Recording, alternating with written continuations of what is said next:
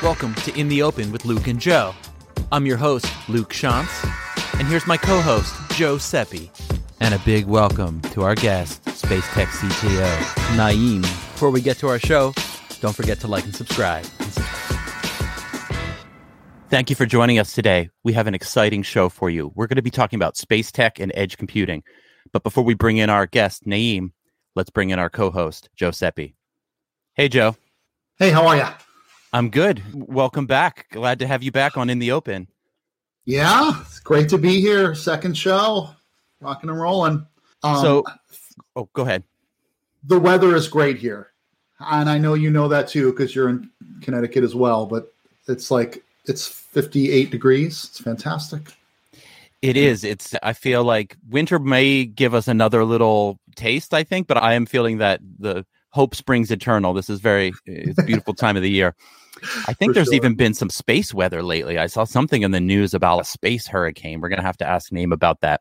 Yeah. Fast. Yeah, this is going to be such an interesting show because edge computing is a big topic that I'm interested in. And it seems to me like edge computing in space is the ultimate edge, right? So the edge of our known world. Yeah, and one of the things that kind of, I don't know if pride is the right word, but having joined IBM a few years ago, the work that we've done with NASA, with the moon landing, I love the space tech stuff. I'm excited to talk to Naeem. Before we bring him in, he gave me a short video that we could play that's going to set up one of our first topics we're going to be talking about. So let's get to that video, and without further ado. From the earliest days of Apollo, when NASA landed the first humans on the moon, IBM has had the distinct honor of playing a key role in NASA's space exploration efforts. Fast forward 50 years to today, when the International Space Station is helping to lay the groundwork for living and working in space, a baseline for future NASA missions. Traveling at over 17,000 miles per hour and orbiting the Earth every 90 minutes, the ISS offers a one-of-a-kind microgravity environment where crew members perform research that cannot be done anywhere else. Critical research like DNA sequencing on the ISS provides foundational knowledge that will be essential as NASA seeks to venture further into space than ever before. However, analyzing this research often requires data to be downlinked to Earth and processed by personnel on the ground, a procedure that can take several weeks and delay results. That's where IBM comes in partnership with NASA, ISS National Lab, HPE, and Red Hat. IBM created the Edge Computing in Space solution, eliminating the need to move massive libraries of DNA sequencing data by presenting containerized analytical code locally right on the ISS where the data originates. This solution has the potential to cut analysis time by nearly 50%, opening the door for many new mission possibilities. In addition, NASA researchers will use this platform to more rapidly develop, test, and push code to the ISS in a fraction of the time by leveraging Red Hat code-ready containers and connecting to IBM Cloud running OpenShift on the ground. This groundbreaking partnership will not only expedite NASA's ISS research, but will help to lay the foundation for future exploration opportunities on ISS and beyond. We can't wait to support what comes next. Hello, welcome to In the Open, Naeem. Thank you for joining us. Thank you so much for having me. So before we dig into so many exciting topics today, let's just help our audience out with a brief self-introduction so they get to know who you are and where you're coming from. Sure. So yes, my name is Naeem Altaf. I'm IBM's Distinguished Engineer and CTO for Space Tech. I run an innovation lab, which is based here in Austin, Texas. Excellent. So, and maybe we should lay a little foundation here too for our audience. Maybe we need to let people know what edge is and why. Obviously, the thing that comes to mind here is bandwidth issues, right? You can't have all the data in space and bring it back down. So I think this is actually, if people weren't familiar with edge, this is maybe one of the best use cases to help you understand why edge. Sure. Yeah, so let's start from the terrestrial, on the ground stuff, right? So there's a huge buzz in the industry about the 5G networks, right? So basically what edge, at a very high level, what edge means is that edge, or what edge computing means, wherever the data is being produced, you do computation right there. So let's say if you have a sensor far away in the ocean, which is looking for temperature, you don't want to bring all that data onto the wherever you're on-prem or on the cloud and do processing. You want to do processing right there. So that's what basically edge computing means. Another good example is the smart cars, smart homes of the future and the autonomous cars. So imagine if the car, autonomous cars of the future, every time they have to make a decision, they're asking the cloud or coming back to on-prem data center and saying, what should I do now? Can you imagine what can go wrong there? It has to make a decision in milliseconds right there. So that's like a moving edge computing platform right there, where it's making decisions, learning from its surrounding, from all the sensors, and making a decision right there. So essentially, it's really like decentralizing where the computational stuff is happening, and which is really important with all the IoT devices that are proliferating around the world. Exactly. Big thanks to, because the compute is very dense now. The microcontrollers we have, right, from Raspberry Pi, Arduinos, Jetsons, Nano Jetson, right, from the NVIDIA, they are so powerful. They even have GPUs on them. So you can do inferencing, you can even do modeling.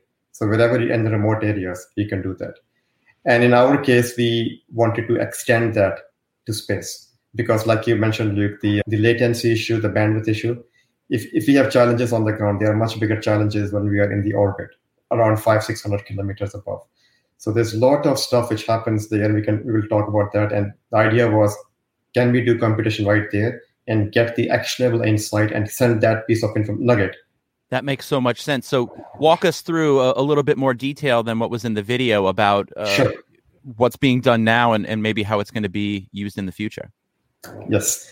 So last year, we got together with the International Space Station, National Labs, NASA, and the HPE. And we were looking for the projects where we can extend the concept of edge computing in space. And they mentioned this project, DNA sequencing, which runs in the space station. As a space station, in simple words, it's a big laboratory which is orbiting the Earth. There's so many experiments happen for microgravity, for the future exploration, right? As we had heading towards the next few years towards Moon and flying towards Mars, right? So this is like a lab in the orbit, so you can do different tests. So one of these use cases of DNA sequencing was where they take a sample from the surface, or they're looking for microbes in the environment, and they can do a DNA sequencing right there in the orbit. So I think 3 years ago, they sent this MinION device up there, which is a handheld device which can plug into as a USB device into a computer. And the way it worked today was last year that the PI, which is the principal investigator on the ground, they will put a request in and they say, we want astronauts to take a sample. And based on whatever the schedule of astronauts, they'll take a sample and it can create up to 0.5 terabyte of data. So it's one run. And then all of that data needs to come down. And then it needs to be processed and all the logistics and everything. A significant time has passed since I put the request in and when I get my results back. And what I'm looking for is basically a resulting file, like a PDF file, which tells me, the resulting data. So we said, okay, you know what? We can do all this processing right there. Because on February 20th this year, the SVC2 computers from HP, they were going up, space-borne computers. And we were in partnership with them. You know what? We have the compute right there, which has GPU and CPUs. So all we need to do is take this open source code. And it has like multiple steps. It's very complex. Like it has the base scaling. It has the multiplexing, alignment, analysis. So we broke it down into, okay, for the base scaling, we need a much more powerful processing, which is GPU. So we use GPU for that. And then when the results comes out, we will take a second system because there are two systems for the CPU computation. So we took the open source code, we containerized it, and then we used our OpenShift, a code-ready container platform. So we packaged that whole thing. Of course, there's a lot of testing, security scans you have to go through on the ground because we had an exact replica of those two systems on the ground at NASA's facility. So we can test it before you can push it up. So we did all the testing. The code was put on, I think, around October on the flight system. And now they're up there. So we are hoping by end of this month or first week of April, we will be able to bring systems live up and start running through the process. And this will, and just to close, the whole process will take around 6 to 8 hours. So let's say if PI put a request in and next week it's scheduled for the astronauts to take a sample, literally after that will take probably a day or two and we will have the results. And that's as compared to what before? Probably like 6 to 8 weeks. Easy. Yes. That's huge. So something Joe and I were talking about, Naeem, when we were prepping for this is also exciting. And I must say, I I have serious jealousy when I hear you talk about, oh yeah, I was working with the space station and they asked me if I could do this. And I feel I like what I do, but that is definitely cooler than I think what I do. So let me ask you this. Is there any way that the average developer or student could get involved and somehow be doing something with space computing? Definitely. So let's say, for example, if you go onto the NASA websites, they put out these different projects all the time for the community to get involved. They're also big in open source. IBM is big, huge on open source. So we open sourced 2 projects last year, which was recognized as a top 5 open source projects for the game changing of future. One was about the space situational awareness, and one was about the CubeSat frameworks for the autonomous CubeSats or drones. So it's open to public. Anybody should be able to hit the URL you just shared, should be able to hit them, and let's contribute, work together. Yeah, that's really cool. I'm super excited about this sort of work. I get these alerts when the ISS is flying over my sky and can go out there and take my son out, and they're out there in space flying over. So that's really cool, and it's great that folks can get involved with that work. I'm really excited. Definitely. And if if folks get a chance, right, we'll talk later about a little bit about Starlink, right? It's like a train of 60 sats. It's like a reindeer passing by. You cannot miss it. So go on the site. There are many sites which tells you when these satellites will do a pass over your location, and you can see these things. It's really cool to see that here. Yeah, and that's a good segue too. I mean, there's lots of stuff orbiting the Earth, and I was reading a little bit about the link is down there too, the Space Tech SSA. Talk to me about that, because it's amazing how much stuff is out there from small to really large and traveling at great speeds. And it seems like it'd be a little bit of chaos. Yes. So, by the way, the speed in the lower Earth orbit, which is around between 100 to 1,000 miles, that's classified as a lower Earth orbit. They're traveling at 17,500 miles per hour, these objects. It is extremely fast, right? And even if you have a small debris, 1 centimeter, it can do a substantial damage if it collides with an object. So this is a very hot topic in the space industry. And you will see the names like space situational awareness, space debris, right? Space traffic management. Basically, we are trying to have a grip on what's out there in the orbit. Now, think about, you have seen these sites like flight radar or stuff like that, where you are tracking your flights going from point A to point B. Imagine if your control tower is saying that a flight coming from Austin to Connecticut, and it shows you 4 paths. Right now, it can be a disaster. Right on the runway, you don't know which one to trust, which is the right path, and you have thousands of flights every day. So this is a problem where we need to track what exactly is there and what is the path of these different objects. And the way today it's done is through the radars, and it's done through different Department of Defense, and there are some private companies doing that. So going back to your point, what's out there? What's this, right? So to date, before Starlink came 2 years ago, when they started launching these satellites, we had launched 9,000 satellites, which we publicly knows of. And out of those, 5,000 are active. The rest is debris and stuff like that, right? Now, just today, there was another launch from SpaceX to put these Starlink satellites this morning. And their count, I think, has gone to 1,200 plus now. They plan to put 14,000 satellites in next 2-3 years. Then there is Amazon Kuiper. They want to put 3,200 there. Then there is OneWeb. They want to put another 2,000. And then there is an unknown company. It's still being talked about from China. They want to put 13,000 more. So you're talking about around 30 to 40,000 sats in next 3 to 5 years. Whereas to date, we only had between 5 and 10,000. So can you imagine what's going to happen in that congested space? Because commercial reason why they want to put broadband, all this stuff. So that's why the conjunction search. So we want to know when the objects are coming closer to each other. Just last year, space station had to maneuver 3 times. Maneuvering in the orbit is like the last resort. You don't want to burn your fuel. It's very limited and expensive. And one of the part from a previous rocket, it was coming within few kilometers range. And actually the astronauts had to go into the evacuation mode, I think into the Suez capsule, to exit in case it was that serious. I think this is where the open source community, the developers, can really take it to the next level. And I would even go as far as say, this is an optimization problem. This is where quantum, these are the magnitude of problems where quantum can help, even though we are in early stages of quantum computing, but start thinking about it. What can be done and how can we use this next generation of compute to solve these problems? Because, and another thing is, it's causing also lots of challenges for these astronomers on the ground. You have seen these billion-dollar telescopes in South America and Chile and Europe, which are doing these deep space observations. Now, imagine if you have this web of stuff in their path. You're obstructing with the data light coming back in. So we have to think about it, right? Like, how can we optimize all these things and everybody's happy? Yeah, and that doesn't seem, our producer Scott is blasting messages at us that I think is apt, like massive air traffic controller problem. Like, this sort of stuff isn't managed by humans, right? I would have to think that this is like AI, ML sort of work. And you even mentioned quantum. Like, how do you manage, especially with the proliferation of stuff in the future? How do you really manage all that? It's hard to know what's in the orbit just for the commercial companies, even though there are a few which are emerging. Mostly this domain is owned by the DoD and the forces, right? Because they have these radars and all this stuff.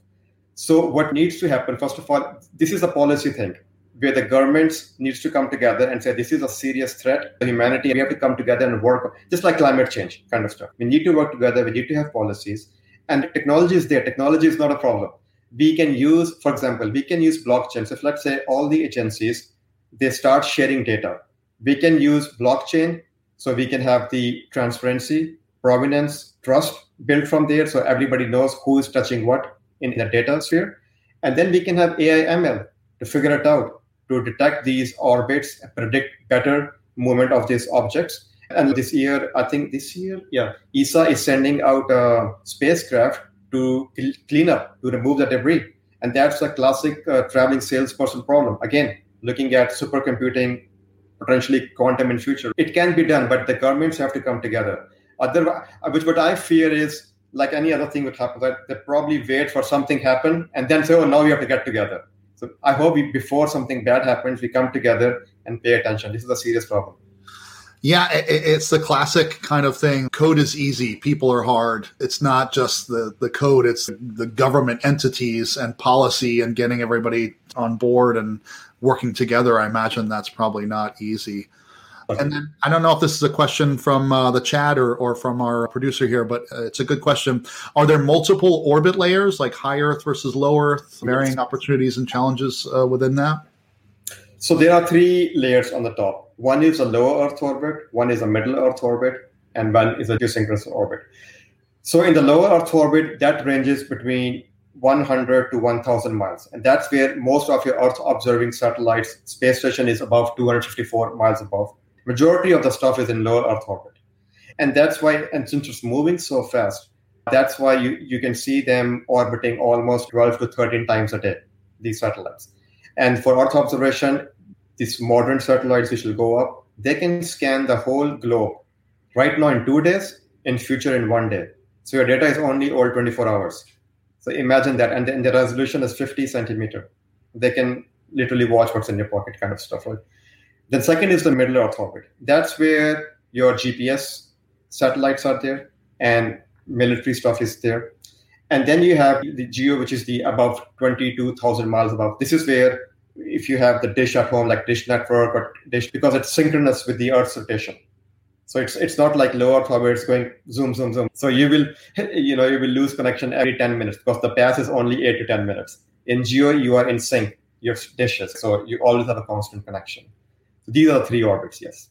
Fascinating. So let me ask you about the other project we're linking below here, the CubeSat project. Where does that fit into the orbits, and where does that fit into the hierarchy of CubeSats? I'm imagining you've got these space telescopes and communication satellites at the top, and then we've got this whole continuum down now to the CubeSat. So the idea behind that open source CubeSat project was basically distributed computing, and if you have a swarm of these CubeSats. So what's happening in the industry, and I think from our developer point of view in the cloud native world, they can probably relate to this. Before the cloud native containers cube, we had these monolithic products, right? It takes long time to develop and have a very less frequent releases and all that stuff. It's big thing. think of those big satellites, which we build for $200 to $300 million, takes 3 to 5 years, huge cost, and you send it up and they stay there for 10, 15 years, and that's it, end of life. With the concept of CubeSat, is very similar to microservices. So you have these very small, lightweight, cheap. A ProCube sensors and everything is $500,000 compared to 2 to 300 million. Students build these CubeSats for less than $50,000. So let's say even if you take a pro stuff, $500,000, you can build these things within 6 months. Within 1 year, you can launch them.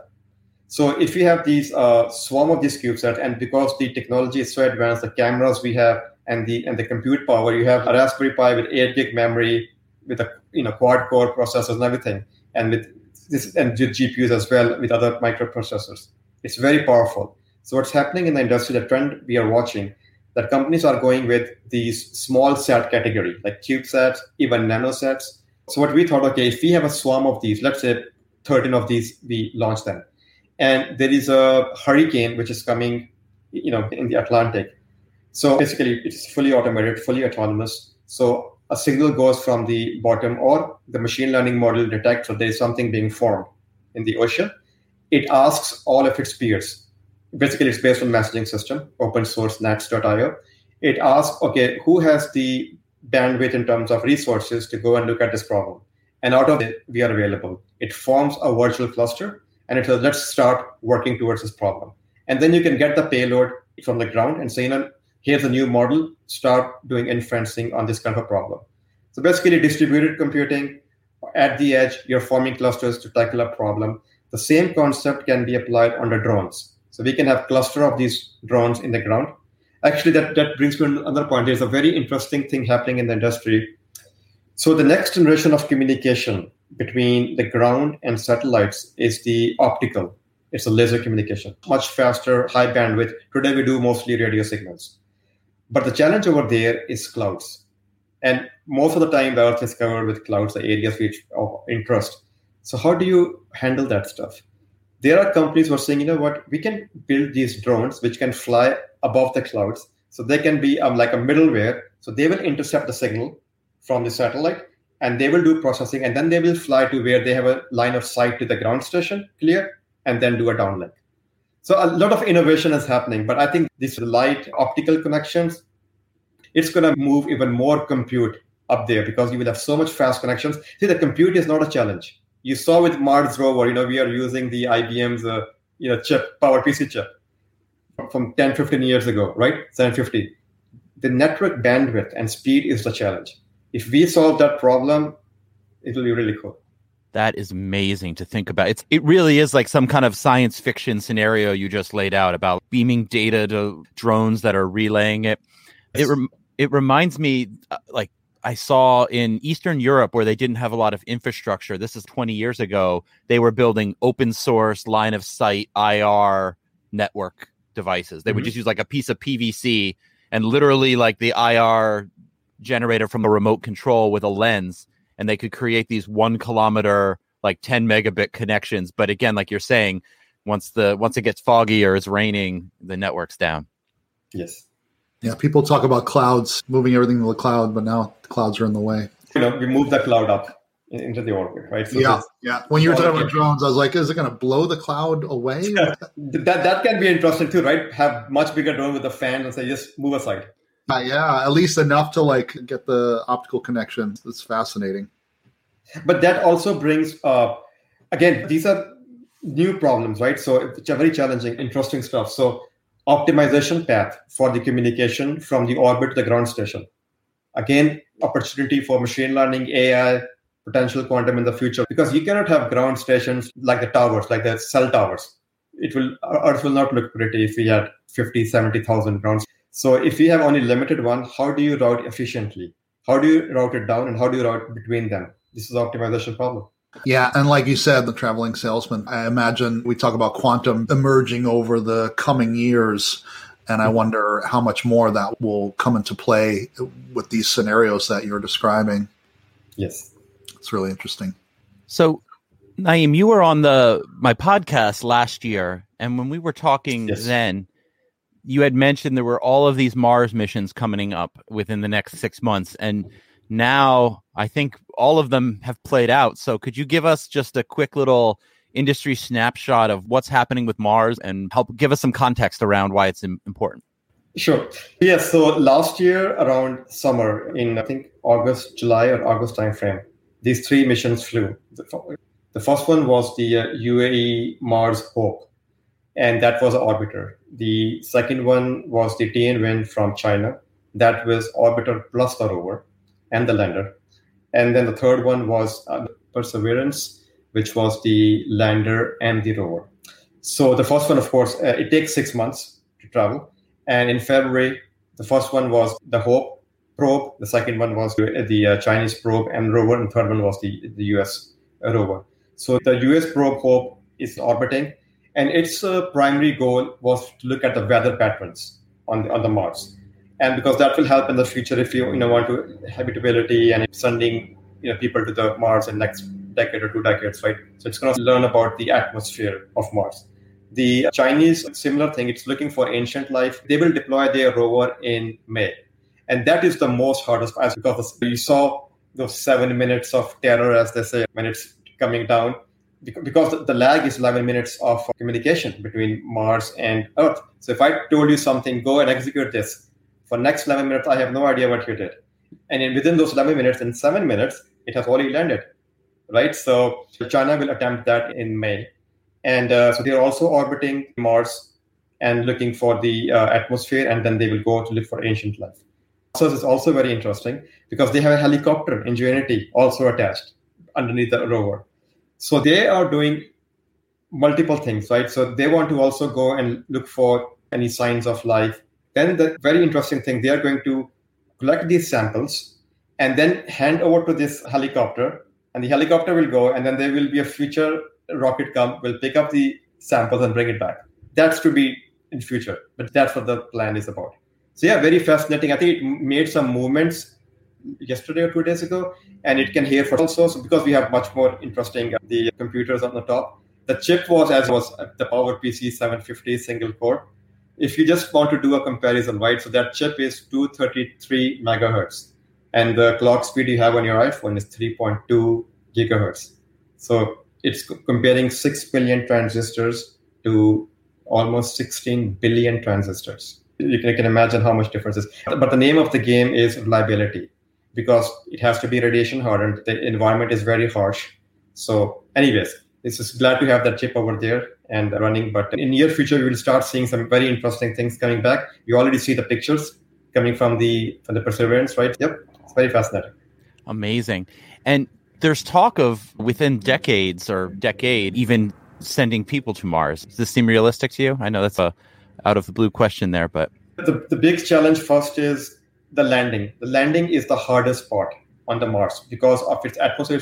You saw this time they used parachute to land the rover. Now, if we are talking about Starship, it's a gigantic ship, almost like 10 stories tall. I think in next 10 years, if they can successfully multiple times launch, and as the window is so long, it's 6 month window to get there.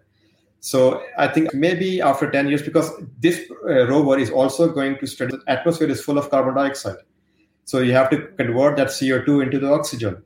So I think 20, 30 years, yes. It's far. So interesting. Yeah, it's fascinating. I want to bring in a question from our producer, Scott, and this was something I was thinking about earlier too. Scott asks, are there any concerns about a critical mass of orbiting devices and crafts that somehow impacts like weather systems, global temperatures, reflected sunlight, which is something I had wondered about too, and how can we help monitor that? And You mean for our Earth, the orbit, correct? Yeah, the orbit. Yes, so it's a big concern. Like, so one concern we heard from the astronomers and the scientists on the ground was that the light which is being produced by the Starlink satellites, because of so many of things, is reflection and causing disturbance in the data. But the solar weather. So you were mentioning earlier that hurricane, which we just saw this phenomenon. First time we have witnessed that. Basically, you probably are aware of aurora, right? When the solar winds or the solar activity happens from the sun and it hits the magnetic field on the north and south pole. When they both combine, this beautiful thing happens which we call them the northern winds or northern lights, they call them. So yeah, it's a huge concern. Actually, it's a very good question you asked. Our next open source and research project, which we just kicked off last week, is going to be space weather, because space weather plays a huge impact to the communication. So you probably have heard about that in certain regions of the world, the cellular communications were not available for this amount of time. This is because your sun becomes so active and it sends these flares. And we can get like 2 to 3 days in advance. NASA has the website where you can get all this data. And based on that, it will damage the electronics over there. But it hits directly on the ground as well, where it can damage the grid. So this is a serious stuff. And we are going to start working on the space weather now. And this is again open to the community who wants to help. But I think this is another interesting use case. And definitely it has an impact. I remember reading the scenario like this. It happened in the late 1800s. They called it the Carrington event, where there was some sort of solar weather that took down the telegraphy system. Mm-hmm. And maybe we haven't had an event of that equivalence, but we actually experienced solar weather affecting telegraphs. So, and now we have the technology. We have the probe.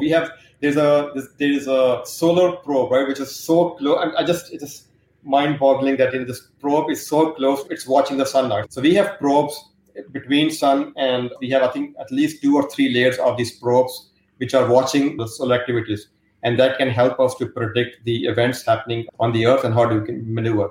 And again, like I said, in the next 3-5 years, if the skies are going to covered with all these 50,000 sats, the first thing is the sats are going to get affected.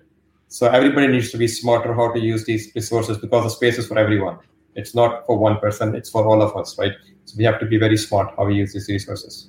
What you had mentioned too, the regulation around this is, I guess my question here is, this seems like a scenario where it's almost like the age of the ocean from a bygone era, where you have like the law of the sea, and it, like you're saying, it's based on precedents. And so it seems like obviously we've been in space for a while, less than 100 years, but a lot of this is, like you're saying, it's uncharted territory, literally and figuratively, that we've got to work out with these different countries for a sort of a collective good. For example, if you have a $500 million satellite in low Earth orbit, and I have my CubeSat, and they're coming in each other's way, who should move?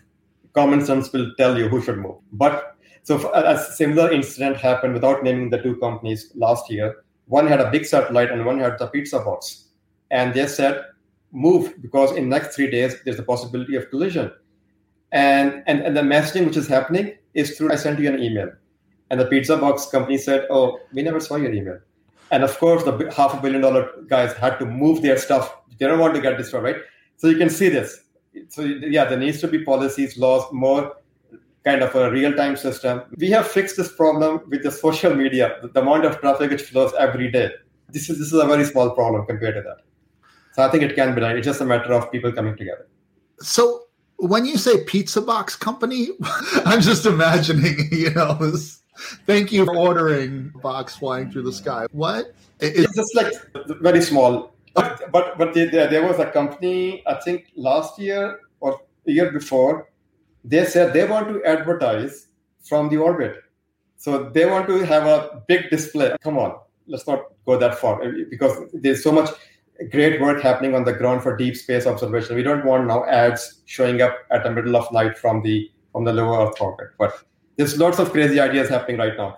I'm reminded, when I lived in Boise a long time ago, there was a local pizza place that actually delivered a pizza to Alaska, and it was a big story. But I'm curious, though, as there's more like kind of consumer sort of stuff, like how do you manage that? And maybe that's off topic, but it seems like the proliferation would just be astronomical, pun intended. The regulatory authorities, they are the only ones. Otherwise, it's the Wild West, right? Just go and claim. And the next thing is moon, right? Okay, whoever goes there first, put their flag. It's there, the whole moon is there. So there has to be agencies coming together and the regulatory authorities and have a plan for it. We're not opposing the technology. It's great for everyone, but let's have a plan. Let's not pollute it. Yeah. Yeah, I was trying to explain to my son last week, like he was talking about selling property on the moon. And I'm like, you can't just sell it. Anyway, just reminded of that. That's interesting. He was going to be he's enterprising. Yeah. He wants to be a real estate agent on the moon. So let me add one more thing. On that note, right, the asteroid mining, right? I think that has a that's a trillion, or I don't know what's the higher than trillion. I know it was some interesting word which has like many zeros I can't count. That's the industry to go in, because to go and get that rock from that flying asteroid, and we already saw attempts last year. The Japanese agency and the NASA, they both took a sample and brought back. That's another huge area of exploration. You combine that with NFTs and forget it. I'm going to short asteroid mining. Were we talking about some sort of astro mining thing a long time ago, Luke? What was? Yeah, we were at an event, I think, on Roosevelt Island at that tech campus, and I had just read about it, and I came to you and I'm like, Joe, this is $1 trillion idea. We're gonna do space mining, and I'm gonna set it up for IBM. $1 trillion idea. And I think people were like looking at me like they were like, what is he talking about? Should I be listening to this? I'm still into it. I want in. Yeah, that's funny. One question that came to mind about the idea of edge on satellites we're talking about now too, but I could envision now that we're going to be going more to the moon and Mars, are we going to see a data center on Mars where, let's say, IBM puts a data center on Mars and we extend that model? Is that what's going to happen? So in the next 4 years, yes, we are at the Artemis program going back to the moon. So the Nokia, they got a contract to put 4G network there. And NASA team, they want to put a data center. There are already discussions about lunar gateway. So yes, it is happening. So putting data center, because this time their mission is to go and stay, right? And to set up a base there for future launches from there, especially if they can find water over there and they can use that as a fuel and stuff to go to the next one. That will be huge. So yes, data centers are coming on the moon. If this Artemis program, everything goes smoothly, we will see some flavor of Kubernetes and containers running on the lunar data center. That is so cool. Yeah. But that won't be, for example, it will be edge from us, but everything is relative, right? From there, they'll call it on-prem. That's a good point you bring up too, because I feel like the term, I think that's why edge is such a confusing term sometimes, because one person's edge is another person's regional CDN or something. It's all relative to where your work's being done. Yeah, the spectrum is huge, right? So let's say all the way from traditional ways of where on-prem you had data centers, then the evolution in cloud came into the picture. And then you have these, let's say if you talk about telcos, right? They have MTS or the switching offices. So you can just, wherever you stop, you can say, this is my edge, right? You stop there. If you go one more further, you say, no, that cell site, which if you have looked at the cell site, they have a room next to it. It has computers, everything. You can say, that's my edge. Or you can say, this Raspberry Pi in my hand, which is talking to the cellular network all the way back to the cloud, this is my edge. Or somebody can say, my sensor is my edge. So spectrum is huge for edge computing, yes. That's really interesting. I want to ask you what you're excited about in the future, but I feel like a lot of what we've been talking about is what you're excited about and coming up. But another project I think we've talked about, I don't know if we want to get too much into it here, but the Mayflower project, are you involved in that as well? Yeah, so me and my colleague Eric and Brett and Don, who are actually from the Mayflower, we actually worked together 3 years ago on a napkin to put this thing together, how we're going to build this whole thing. So we were involved from the very first day. And you have seen last year, it went into the waters and most of it's happening. To me, what Mayflower is, in very simple words, it's a lab. It's a lab in the ocean. And for folks, if you can go mas400.com, you will see the live dashboard, everything. That's what our team that built. I want to give a shout out to Ben Sigley and my team. He did all the development of that, most of the backend stuff. So what we see, this boat is a lab. So think about this. I was actually just talking to Brett 2 days ago. I was like, okay, you know what? Your lab is floating in some far areas in the ocean because almost 1/4 of the world is oceans, plenty of water there, and there is no connectivity, right? What if we have our satellite and I want to say, because of GPS, I know where you are. Can you go and check for certain things around you? Because you have so many sensors there. And I send you a payload. I send you a containerized code, relay through the satellite, and dump to your board. And then you can do your stuff and send me the results back. So that's the next thing which we are thinking about, to connect space to the ocean and to the board with the satellite, and how we can do communication. And now that is an edge, right? That's an edge in the ocean somewhere. And we have an edge in the space. So we are trying to bring all these things together now. Yeah, that's fascinating. Really cool stuff. Reminds me too, maybe 2 years ago, Joe and I were doing an event in New York at a makerspace called Fat Cat Fab Lab. And one of our advocates at the time bought one of those Iridium satellite rock block development boards. Mm-hmm. And it was he did the demo, sent it out through like the cloud, and then everyone's like looking out the window. And then it was like a lot of anticipation of, is this going to work? Is it going to come down? And it did. We sent the message through the cloud and we got it back through the thing. And it was like a huge hit. But I'm imagining the bandwidth there was limited and the coverage was somewhat limited. But now we're seeing this, you're mentioning, there's going to be over this next few years, a proliferation of global bandwidth connectivity with, like you said, at least 3 or 4 different companies or governments putting up these huge communication networks. Yes. And for anybody out there who's listening, right, if you're interested just to start playing with this stuff, you need a parabolic dish, which is like $120, and then a Raspberry Pi and a SDR, software-defined radio. Just plug that in, and if you have seen the images from the GOES 16 and 17 satellites, the full globe picture with the weather pattern, everything, with the clouds, colorful pictures, you can get that every 15 minutes. I have in my backyard. And because it's in a geo, so you point to it, that's it. So every 15 minutes, you will get the latest pictures, which everybody is getting, you will get in your lap. It's that easy. And you will learn a lot how the communications are happening between the satellite, because you have built a ground station now. So you have a ground station at the back home, and you plug it into your laptop, and you're getting these images. And if anybody interested, just Google it, GOES 16 open source SDR. You will get the whole stuff written there. Just follow the instructions, you will have it. Yeah, that's really cool. That's I've mentioned before, I have a young son. I'd love to put that together and just really explore the connection between us and what's out there in space and whatnot. It's really cool. And I was going to ask too, I'm glad you jumped in with that, but are there other ways to get regular people involved in some of this work in that sort of tangible way? Yes. So there's a community called SatNogs. And basically these are amateurs all over the country and all over the world.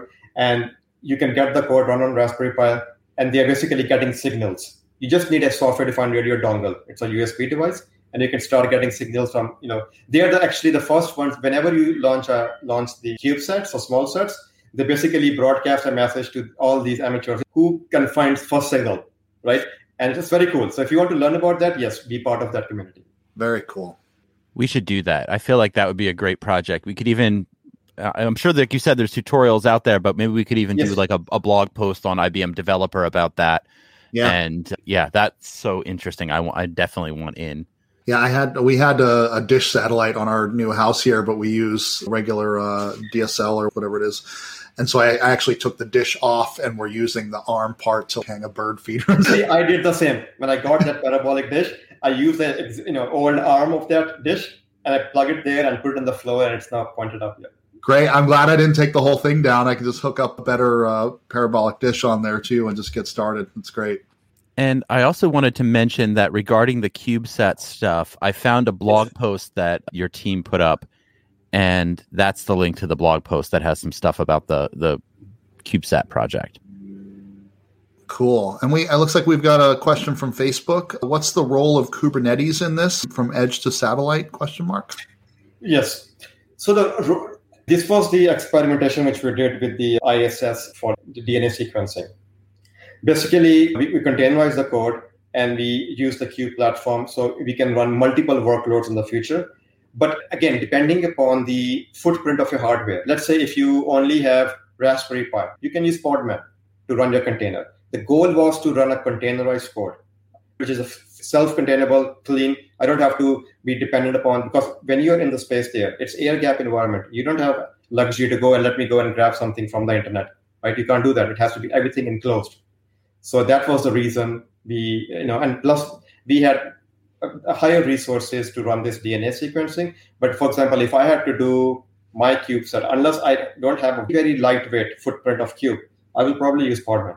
Interesting. And I don't know if it's what we've mentioned here or in the video, I saw Red Hat as well. Is that OpenShift running on some of this? Yes. And is it the code-ready containers? I'm curious, do those have the code-ready containers? Are they able to be deployed on these smaller systems? I was under the impression that you needed a development machine to really run those, but how is that working? Yes. Yeah, because again, on this system, these are like the enterprise class servers, so it wasn't a problem to run this. But if we are looking at a lightweight, then yes, a little bit more power. But I know there's some work being happening, but you'll see some interesting stuff happening in the next few months. Yeah, really cool. Really cool. And just this is like a question/comment. Joe, I know you're deep into the JavaScript, but if you do any computing for these satellites, no hot linking any NPM stuff. You got to put that in the container. It's just not going to, can't have that. Yeah. Sorry. This is dumb, but in last year's OpenJS World Conference, we had a NASA astronaut as one of the keynote speakers. And of course, my question is, NPM modules are the heaviest thing in the world. And yeah, I don't know if that's actually true, but I had to ask. Silly. Cool. Are there any other things that you're excited about that you want to share, Naeem, before we look to wrap up? Yes, a couple of more things. One thing, as IBM's, we are going to very soon release an official space tech report, our vision, and we reached out to industry leaders. Instead of just going to hitting NASA ESA 30 times, we went to all the different startups on the terrestrial networks and see what they think of space. How are they related to the space? So to get a much broader view of what the industry thinks about space. So we will have our vision, what we think, we have a long history, like you mentioned in the beginning, right? So we are no strangers to space. But so we put our vision there based on current and future technologies, and then we will have a point of view from all these industry leaders. And so stay tuned, that will be coming soon. And just a teaser, I think I mentioned about the CubeSat stuff, right? So I want IBM to be seen as democratizing access to space for everyone. That space, because imagine, right, to build something and launch, it's a privileged thing. It's only few nations, and within those few nations, only few groups can do that.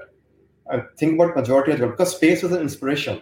When you talk about space to anyone, regardless of their whatever field they are in, it's very inspiring. It's just like we look at above, and every night I just go up and I just look at the sky. It's so peaceful and calm and it gives you inspiration. So the goal over here is that we open it up to everyone in the world.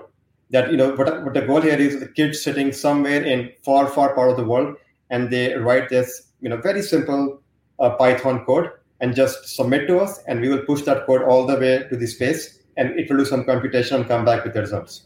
So they can also feel attached to, to the space. That's the goal. Yeah, that's cool. If you could put a message up in space, that would be even cooler, but I know that's probably... But it's true. I walk the dogs every night, and I do it. I live in the woods now, and the lights are out, and I just stare up at space, and it's just really amazing. It's really cool. Yes. There was some company a while back I saw that was doing some sort of artificial meteor showers where they would basically send up some sand and then throw it at the certain time, and you'd see this thing. But I don't know if that didn't scale. I'm pretty sure. It's a good question, though. Is that part of the air traffic controller work that's being done? Not just are they colliding, but any sort of meteors or meteorites coming into the atmosphere? Any activity over there, yes, because they have the equipment to watch for those things. Yes, definitely. Measure it and share it. Sharing is key. Yeah. And are you finding in this work, collaborating with other entities and governments? Like I said earlier, people's the hard part, but are people generally working together well and coming up with policies collaboratively in a positive way? Yes. So one of the leading professors, his name is Moriba Jha. He's from UT Austin here. And he is the most vocal in this space. And he's very well versed with the knowledge and everything. So we have been collaborating with him since last year. And these open source projects for the space, we were working with him. Actually, we had a call with him yesterday also, where we are going to look how the space weather has an impact on the objects in the orbit. Does it move up? Whatever happens to the characteristics of the object. Yes, we are collaborating with the universities very closely. Yeah. That's great. I encourage folks to follow Naeem on Twitter and the work that he's doing, because there's just so much interesting stuff happening now and happening in the future. It's really cool. Thank you. Yeah, and it seems like if we get this figured out and we do this, the potential upside here is we live on this finite Earth with finite resources, and if we can make this transition and get into space mining, get communication, energy, it could be the new boom up there. Yep. Very cool. Let's see if there's any other questions coming through. I think we are going to try to wrap at the top of the hour because that's what we're scheduled for. There was some question about, it's not really a question, but it says something about making the environment safe for DNA. I think it's a question about, is the DNA, does it get damaged in space? Or I guess imagine if it's inside the space capsule, that's radiation shielded. Yes, it is. Yeah. Yes.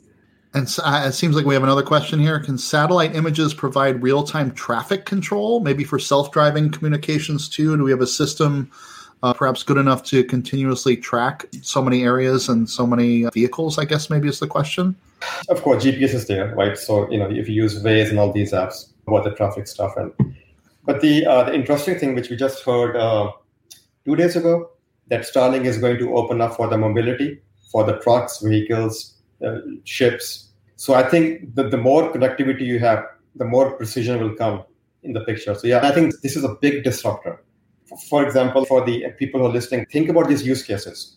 So think about when the natural disaster, anything occurs like that, or the fires or any of these things for the first responders, right? You're in very remote areas. If you have a little bit of light compute and you have this Starlink antenna, you just plug it there, now you're connected to the world.